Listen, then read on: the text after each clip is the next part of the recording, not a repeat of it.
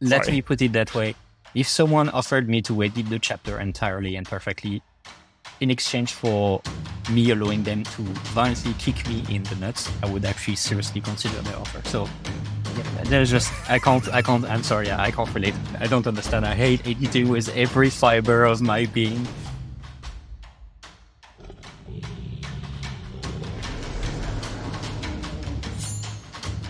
This is the CritRPG podcast, your one-stop shop for everything lit RPG, progression fantasy, and Royal Road. Welcome to the CritRPG podcast, the only podcast where a German guy is attempting to make friends with a French. Hi. Hello. Alex, how you doing? Desperate causes. I'm fine. Thank you for having me around. I apologize in advance for the heavy French accent, but I've been told that it's attractive, so I'm not making any efforts to lose it. Absolutely, perfectly fine. People have told me in the comments of several podcasts the Maxime podcast, that they actually love the French accent, and it was great.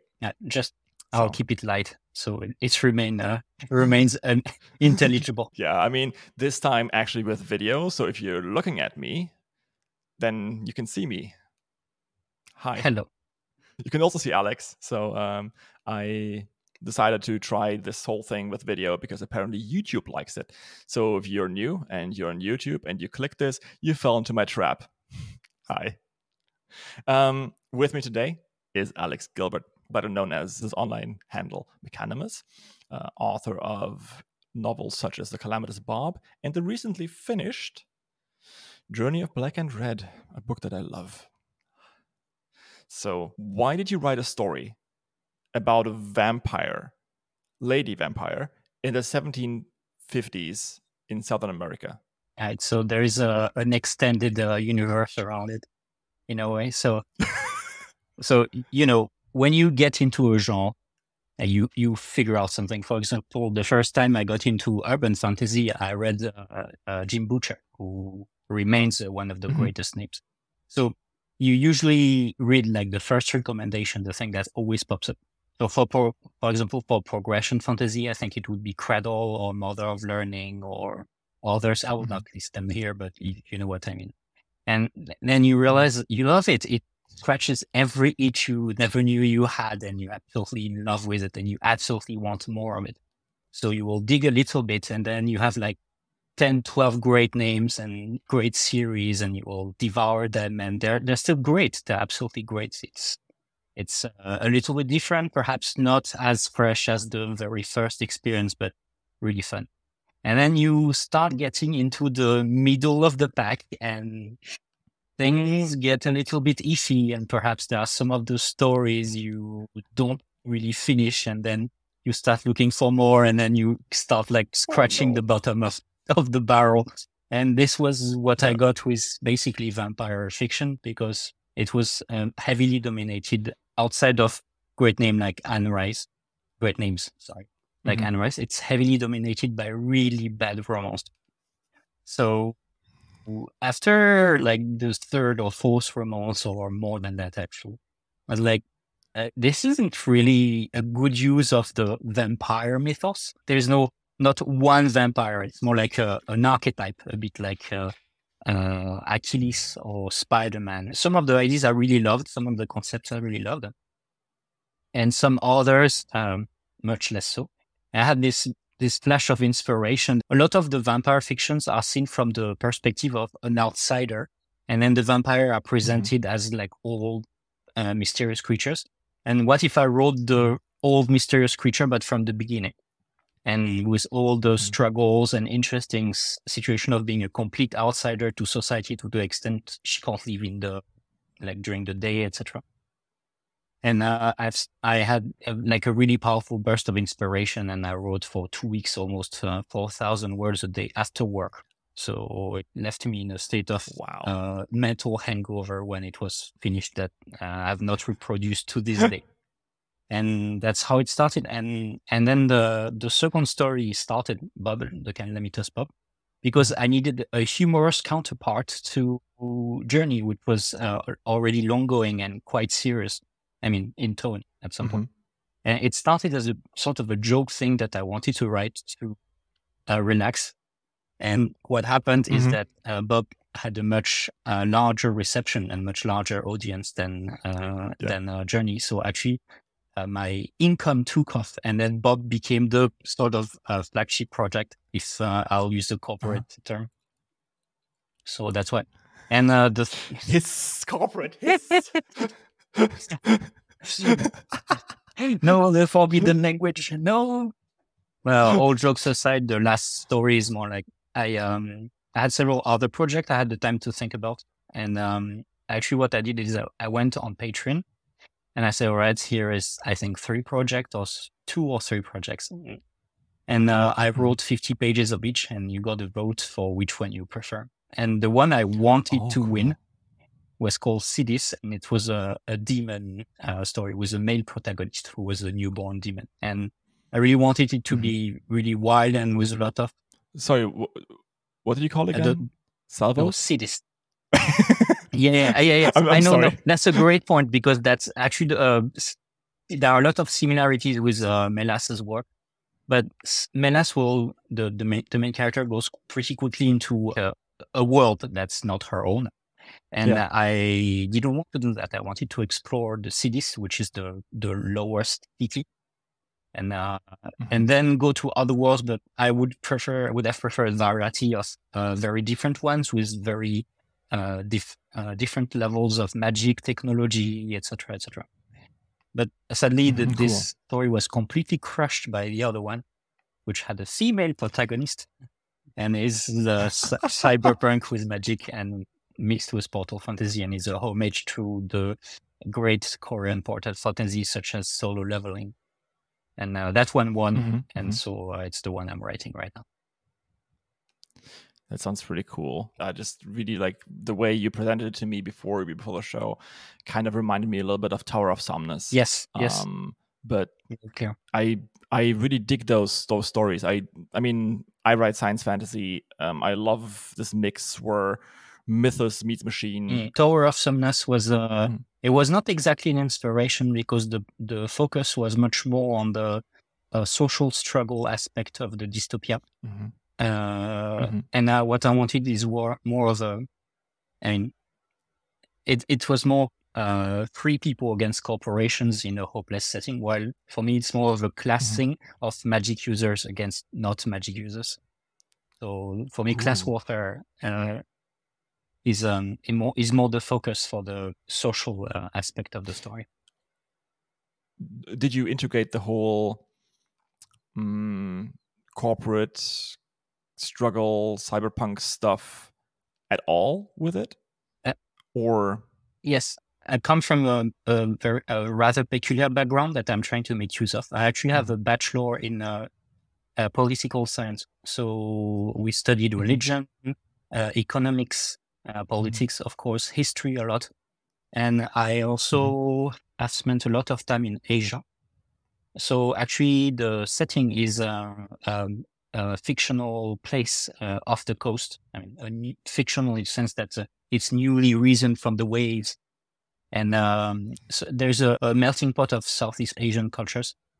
So I really love to include a lot of layers to this world. So there is cooperation, but it's not cooperation against people. It's cooperation against a centralized government in a struggle for more like political influence in a situation where everybody's in a Cold War balance, because every megacorp is led by extremely powerful users. So essentially, that's also strong that any battles between them would be too devastating to the city, especially because it's surrounded by monsters. It's surrounded by wildlands. So they just can't afford to go to open war. So there's this delicate balance of power between those different users. And there's also a balance of power between the ever increasing population of magic users, who are nicknamed Gleams, and the normal public, who are actually the only ones who have access to implants. So low Gleam will be about as dangerous as a augmented human. So there's a lot of different power at play, and this is really the sort of environment that's extremely alive that I really enjoy playing with, even though I'm not exactly really good at politics myself or understanding of politics. But if there is a lot of threads to pull on, there's a lot of opportunity for fun arcs, and also I feel like it makes the world more alive.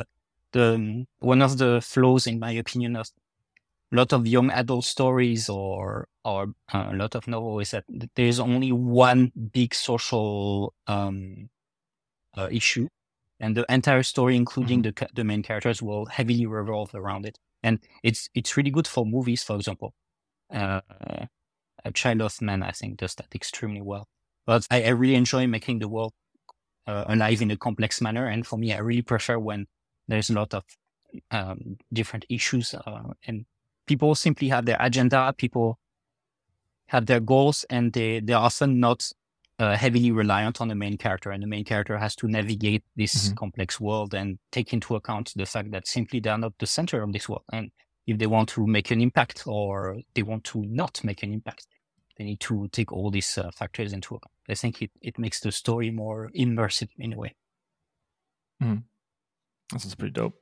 That one, the actual Royal Road readers. I actually went down and was like, that's the thing I'm voting for. Sci-fi female protagonist. Yeah. No, it's true. My first two are Ariane and Viviane, and such a terrible lack of imagination. I apologize. Why? Like, okay, they are not very standard American names, I feel. Yeah, pretty French actually. Yeah, although Viviane is from the Arthurian mythos, so I think. Okay.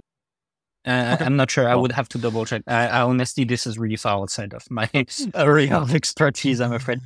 Calamitous Bob has a lot of reference to the Arthurian mythos, and Journey of Black and Red is much more reliant on Greek mythology for names and symbolisms. Yeah, we spoke about it. I don't know if you want to talk about it again. The audiobooks for Journey of Black and Red, because I loved those. I really did. And it breaks my heart that there's not going to be an audiobook for the 5th and 6th one. Unfortunately, the sales were too low, so Podium has shelved this project for now. The narrator, Holly Jackson, I think her name was, is really excellent. So the issue is that in order to increase the sales potentially, I would have to go to KU. And I made a commitment to the Royal Road community that Journey as my first story would remain online for free forever. And I don't intend to come back on this. However, my hope is that either I'll end up having it done by someone else, or perhaps eventually, if I take off enough, there will be an incentive for Podium to return and complete the series. Since Journey is completed now, there's a possibility that it might happen. So if you're listening to this, go on Audible and buy those audiobooks, or I will come to your house and find you and ask you very nicely. There you go. For legal reason, I do not approve of this message. That's a joke. You very much do approve of me coming to people's houses and threatening them. Okay, good. I mean, please. No, absolutely not. That would be irresponsible. People will like what they like, and please buy my book.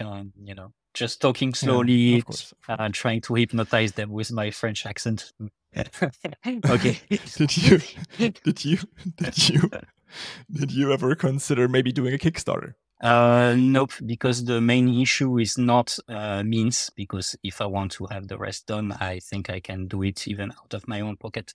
The problem is simply time and effort. It's we're moving, we're having the family expand, and I have 2 other projects and a lot of things to do. I'm trying to, just too busy, simply too busy. Don't have the time. Yeah, okay, I got it. I feel your pain. Just did the book launch, and now I'm back from vacation, and I realized, oh crap, I only have 3 more days until my Patreon backlog runs out. So guess what I'll be doing tonight? If you are a friend of the Kazoo ad, you have to be very, very strong now. I regret to inform you that Shirley went and bought the tier that removes the kazoo ad from all podcasts. And now it's just gone. So you got Shirley to thank for that. On the other hand, if you want to add the kazoo ad again, there's a tier for that too. Thanks so much for listening, and let's get on with the show. Writing, just like all of no. But yeah. Editing. Oh, this Editing. is even worse. Yeah. I love editing. Like, editing is where you take the clay that you shaped on the wheel and you trim it into a beautiful vase and like make it all smooth and polished, and then you glaze it. Editing is so cool if you do it right. And then you have like really cool sentences that you put in that you've never thought about while you're just like regurgitating words onto the screen. Ah, man, editing is so cool. Let me put it that way. If someone offered me to edit the chapter entirely and perfectly in exchange for me allowing them to violently kick me in the nuts, I would actually seriously consider their offer. So yeah, there's just, I'm sorry, I can't relate. I don't understand. I hate editing with every fiber of my being. It's horrible. I think that's how co-writing works, right? One guy just does all the ideas and the other guy just goes in there with a chainsaw going like, I can do this better. That's true. That's true. Cool. Awesome. If my ego could accept someone else touching my baby, I would totally think. I mean, I will gladly offer to kick you in the balls if you want. Like, if that's your thing. No. That was a metaphor. I do not actually encourage people doing it. Alex Gilbert walking back on his promises is the first one. No, my internet reputation is ruined. I mean, okay, another shout out. I mean, you could gain levels out of it, right? Have you read Taking Hits? No, actually, I should, because I have Patreon access, because I'm following when Ascension fails, reincarnate and try again. So I could, but haven't read it yet. I'm so backlogged. We actually had like 5 days, right? 5 days for one. But if I have 5 days, I would binge play Starfield right now. But yeah, I can recommend going to vacation in Italy and just reading all the skills and like binging through that. That was good. All right, but speaking of editing and all that kind of stuff, what's the best advice you've ever gotten as a writer? Does it count if I came up with the advice myself after listening to several? Yeah, of course. Yeah. I mean, I'll let it count. I'll allow it.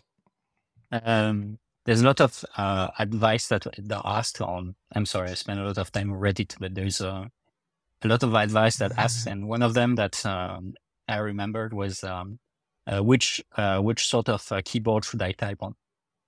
And my first reaction was one of,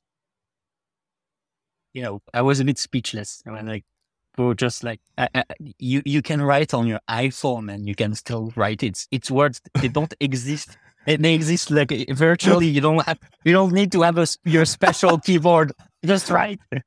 And eventually, I realized that it linked back to another post I saw about someone saying if you want to ever succeed in writing, you need to write like 2,500 words a day or something. And then Neil Gaiman actually dropped in the conversation and say he wrote his masterpiece. I forgot which one. At 150 or 300 words per evening, per night.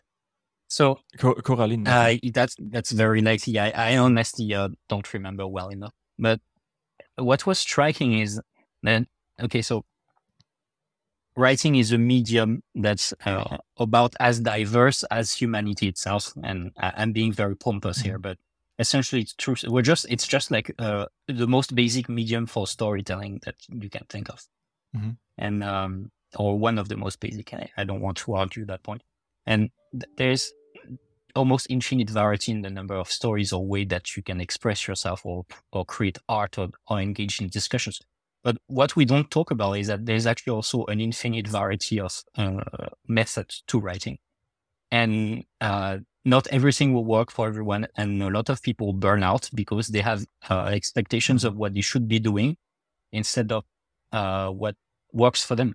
And that's like I think that's the crux of it, is that a lot of different people will work in different ways when they create. And there's even someone who I know, Matt has, I think, who mentioned that when he realized when he was writing, he was speaking the words at the same time because like for him, it was important to voice what was going on. And actually, it's a great advice. You should read what you're writing so that you get the pacing and the rhythm of the sentence and the sentence structuring right. But regardless, the thing is, there's a lot of different methods. And what will work for somebody else will not necessarily work for me or you. So there are a lot of good advice, like you should write a little bit every day, which just is a way of saying you should practice regularly, simply. But that don't take it word for word. If you need to break, if you need breaks every 3 days, 5 days, 2 weeks, just take the break. Spend a few days without writing. What's important is what the most important thing is find what works for you, find the rhythm, the method, the technique that works for you. If you are wild, just writing the subway like I did, or not. If you absolutely need an absolutely controlled environment with your favorite keyboard, the cup of coffee, set this like that. If you only write 200 words per day, that's also fine. Like the important thing is don't give up, just keep creating and find your path and find the way to create that makes you happy. And don't necessarily think that because you're not writing as fast as someone else or using the same method as someone else that you're not going to succeed. That's not what's going to work. Everybody who wants to write should find the method of writing that really allows them to flourish, in my opinion. Absolutely. I know some people really love dictation. Yeah. Right. I know some people who don't edit at all. I know some people who edit while they're writing and then never touch it again. I know some people who need to let it rest. Absolutely. There's so many vectors. I try to map them out at some point, kind of like when do you do what, and it was almost impossible. There's just too much. Yeah. You can't break it down. Really good advice. So what is the best keyboard? I have no idea. I started writing on my phone, and honestly, I would still do it on occasion. So, like, don't ask me. I'm chaos. I am actually the most productive if I change environment constantly. So, yep. So I'm not a reference. Also, I can't afford a lot of keyboards in terms of room and availability. So, I type better on my stupid laptop than I type on my like really good ergonomic keyboard. It is really weird. So it just goes to show you're right. And I just saw that darkness fell upon the land in where you are. Oh, light. Just one moment. Maxime, is that you? Are you doing your thing again? Sadly, no. All right. He didn't say that it's going to be dark. I mean, his name is Void Herald, and it's pretty much in the name, right? What else do you want from him? Maxime. Is it also the one thing you would go back to? Just type regularly or not in the subway or? No, when I read the first things I've written, there's different things that I would improve. I don't think there is like one absolute flaws that, except maybe just like the overall quality. But I don't think there's like one absolute flaw that I need to erase. But there's some major issues with pacing that need to be fixed. And pacing is very important for stories. It's an extremely delicate balance between managing expectations, staying fresh, but not overstaying one stay. It's for me, it's very complex, and it's one of the things that I struggle with the most. At the same time, I think it's one of the hardest things to get right. And the other thing I would try is to improve my prose, because sometimes there's good stuff, but a lot of time I think would have a lot of sentences or paragraphs would have been improved by just speaking them out loud, and then realizing when there's consonances or alliteration. I think those are the terms, but I'm not certain if it translates. Yeah. So just mistakes in terms of, it's very light mistake, but those are stylistic mistake that when people read the story in their head, they will hitch Mm-hmm. on a few words, or there's a Mm-hmm. sound that will be repeated too often, etc. And those are actually quite easy to fix. You just have to read the thing out loud, or at least out loud in your head, and then you can already improve the entire thing. So those are the two things I would definitely work on. There's one last thing, but it's only for Mecanimus, Bob, is realize you need to plan your system well in advance from the beginning to the end, or else you're absolutely a mess of things, and everybody who likes Delve or Elaine's story, Beneath the Dragon of Mine, will absolutely hate your guts because your skills make no sense. They don't advance in everything. And where's your table of statistic at the end of each chapter? And just like, I should have taken lit RPG aspect much more seriously than I did. Great distinct. I mean, for the flow, I guess you'll just have to get kicked in the balls a lot more. No, stop mentioning it. No, yeah, no. No, prose and the flow is much more a thing of just speaking the things and reading the things. Yeah, I think one of the reasons why I love it so much is because I don't like poems, but I love poetry. So okay, how does that work? Like Darkest Dungeon, for example. Yeah, that's not poems, but it's poetry. The narrator, you mean? Yeah, the narrator, for example, mortality clarified in a singular strike. My God, that's good, right? Yeah. And I love those, and I wish at some point I can write as well as the guys who wrote The Secret World. God, it's such a good story. The Secret World was an amazing story, held back by the fact that it's in a video game, unfortunately. But they have these collectibles that are literally just story. You collect it for the story, and most people collect them all because the story is so good. Yeah, that reminds me of I think a series of games like a Cultist Simulator. And I think that's what you're referring to. Then just great writing in general. Yeah. Yeah, absolutely. You're right. We always need to keep the value of a great prose in mind when we write. Never grow complacent, because overconfidence is a slow and insidious killer. Exactly. Nice. Wow, that was very, very good. Secret. I also played Darkest Dungeon, so that's why. It was very pleasant. Cool. Awesome. I also love these video games that actually do something with the prose, where it's not just a vehicle for the dialogue. Yeah, it almost becomes part of the game's identity, because it's a specific style and just stays with you along with the visuals and everything. Yeah, I think I got it.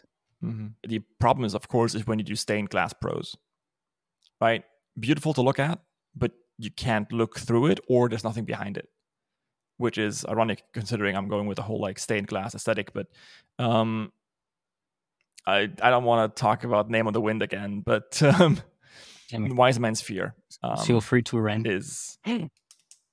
I don't know, like it's a meme and people are gonna be crossing out their bingo cards by now. But Wise Man's Fear, no one ever talks about it because nothing really happens, and it's just 1,200 page epic.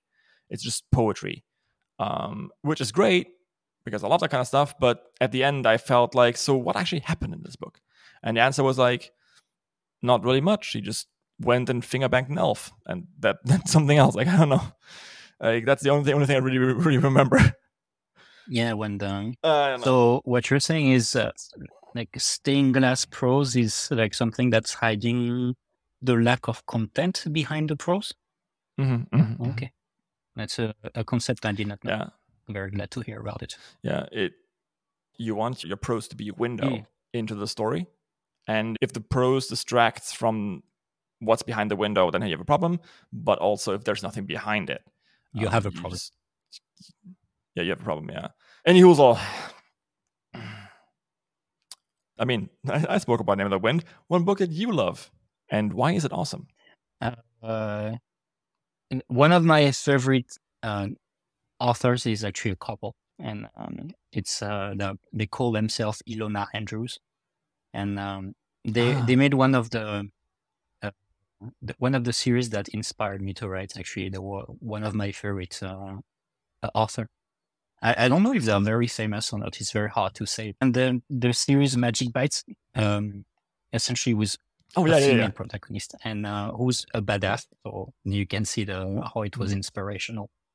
And between the two of them, they're really good at everything. So the romance part is very convincing, but also the action part, the police procedural part.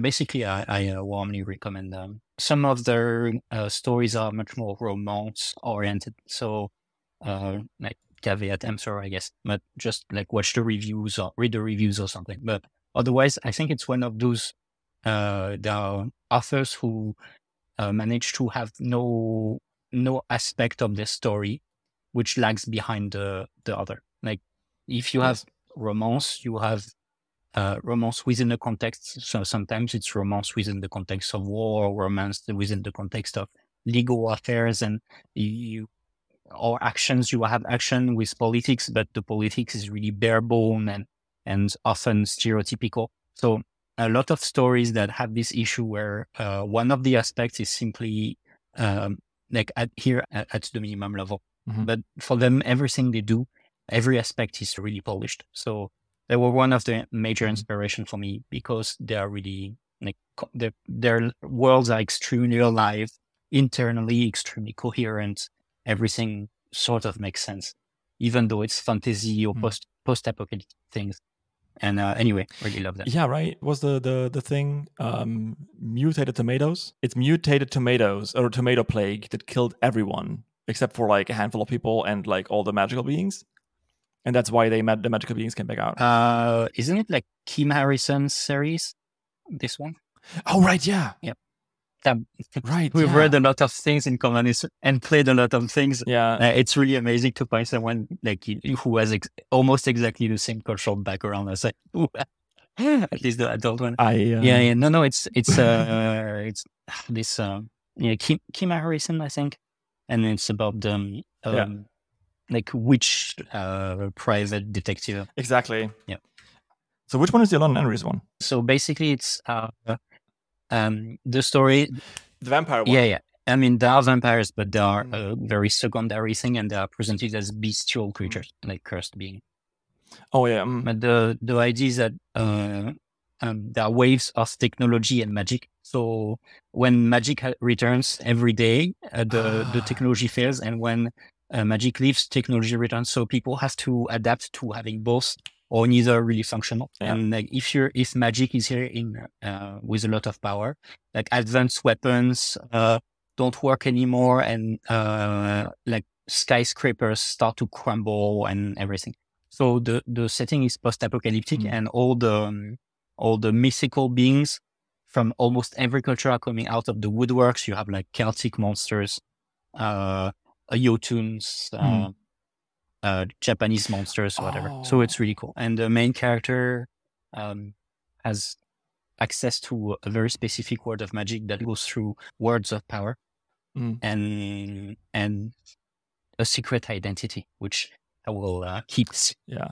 It's really good. Yeah, I really enjoyed that. Like my girlfriend at the time read them a lot, and I was like, I'll read those.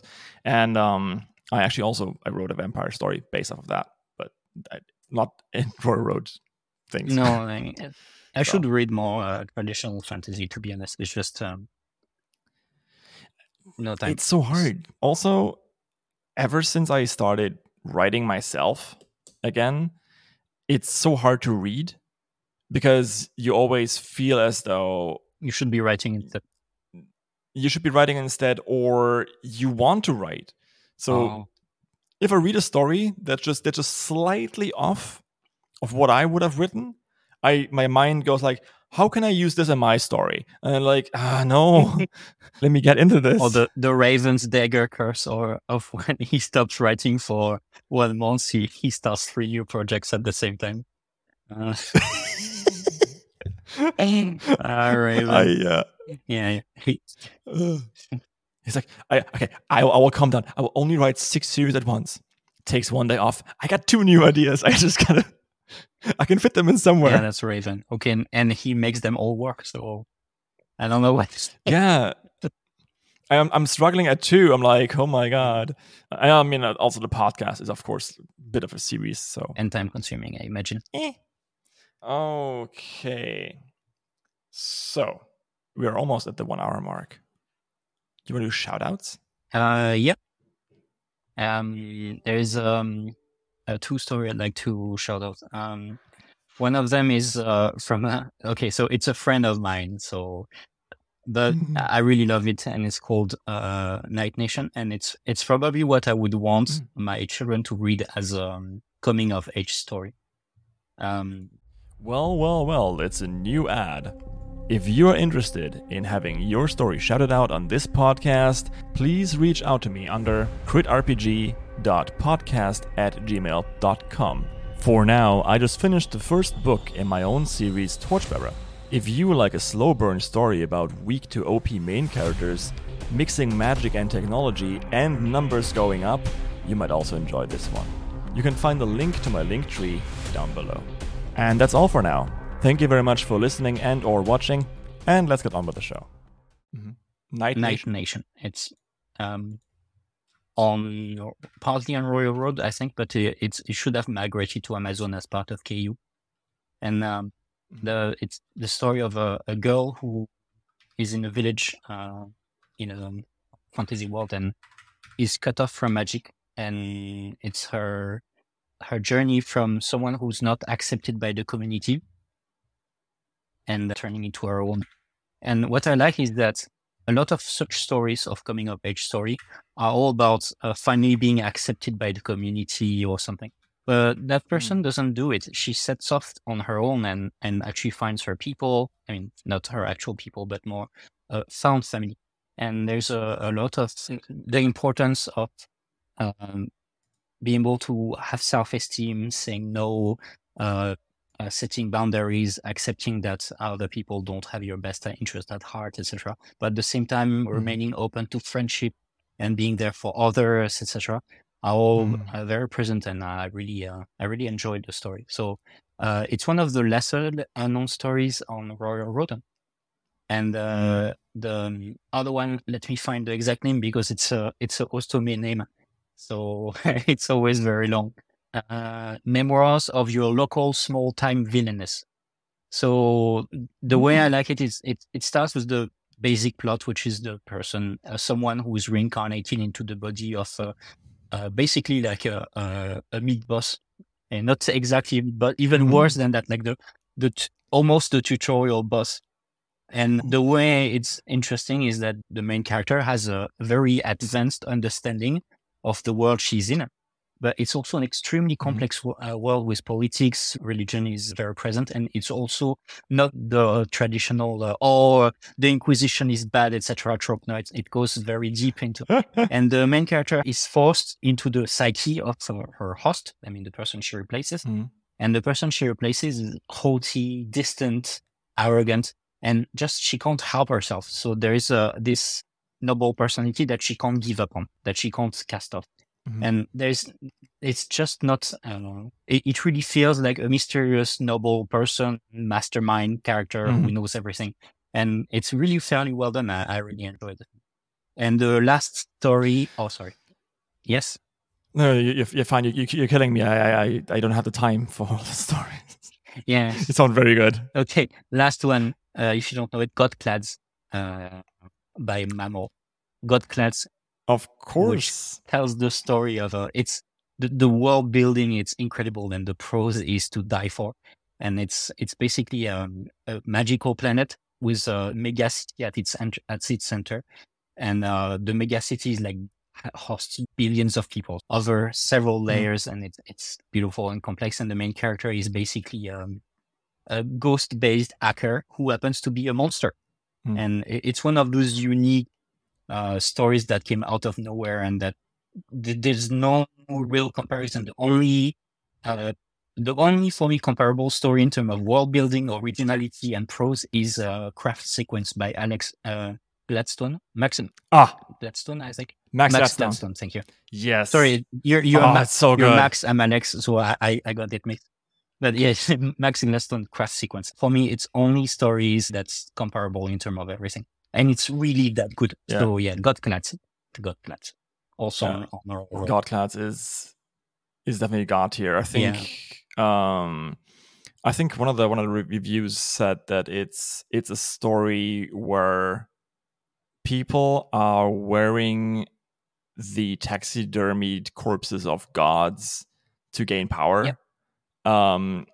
And that just says it all. I think there's a bit of Necromunda in there. There's a bit of Eldritch Horror in there. There's a bit of, lots of Max Gladstone, very good prose in there. I'll also add to the list because the corporation wars and the extraterritoriality aspect is strong. Yeah. It's a really good story. Yeah, he came out of nowhere, right? Mammal kind of came out of nowhere.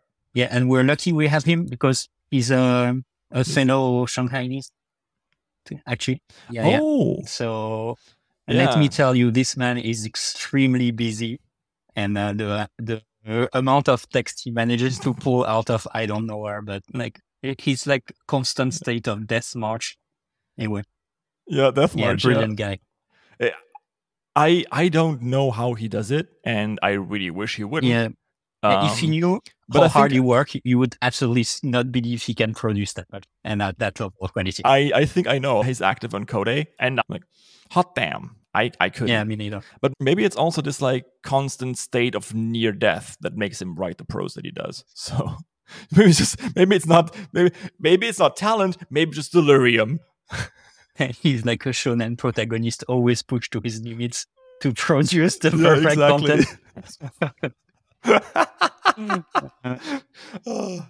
Mammal, if you're listening to this, go take care of yourself. Please. Please. Also owe you a beer. All right, cool. Well, we're at 1 hour and 4 minutes, and I guess this is the main episode. If you like this and you want some bonus content, well, there's always my Patreon because I need money and I need to live. Also, there's Alex's Patreon. You can subscribe to many of his tiers, and he's got so much stuff on there. It's so good. Just go on Royal Road. None of my stories are on KU right now, so they're all free mostly. So, yeah, I can see you're a very shrewd businessman. I catch them with the Patreon that's like 6 months in advance, and then once they're in it, they realize they can't get out. You just activated his trap card. All right. No, cool. Thank you so much for listening. I hope you enjoyed the video. I hope you enjoyed my graying hair and my cool Bolin outfit. And I'll see you guys next time. And if you're on Patreon, then the show keeps going.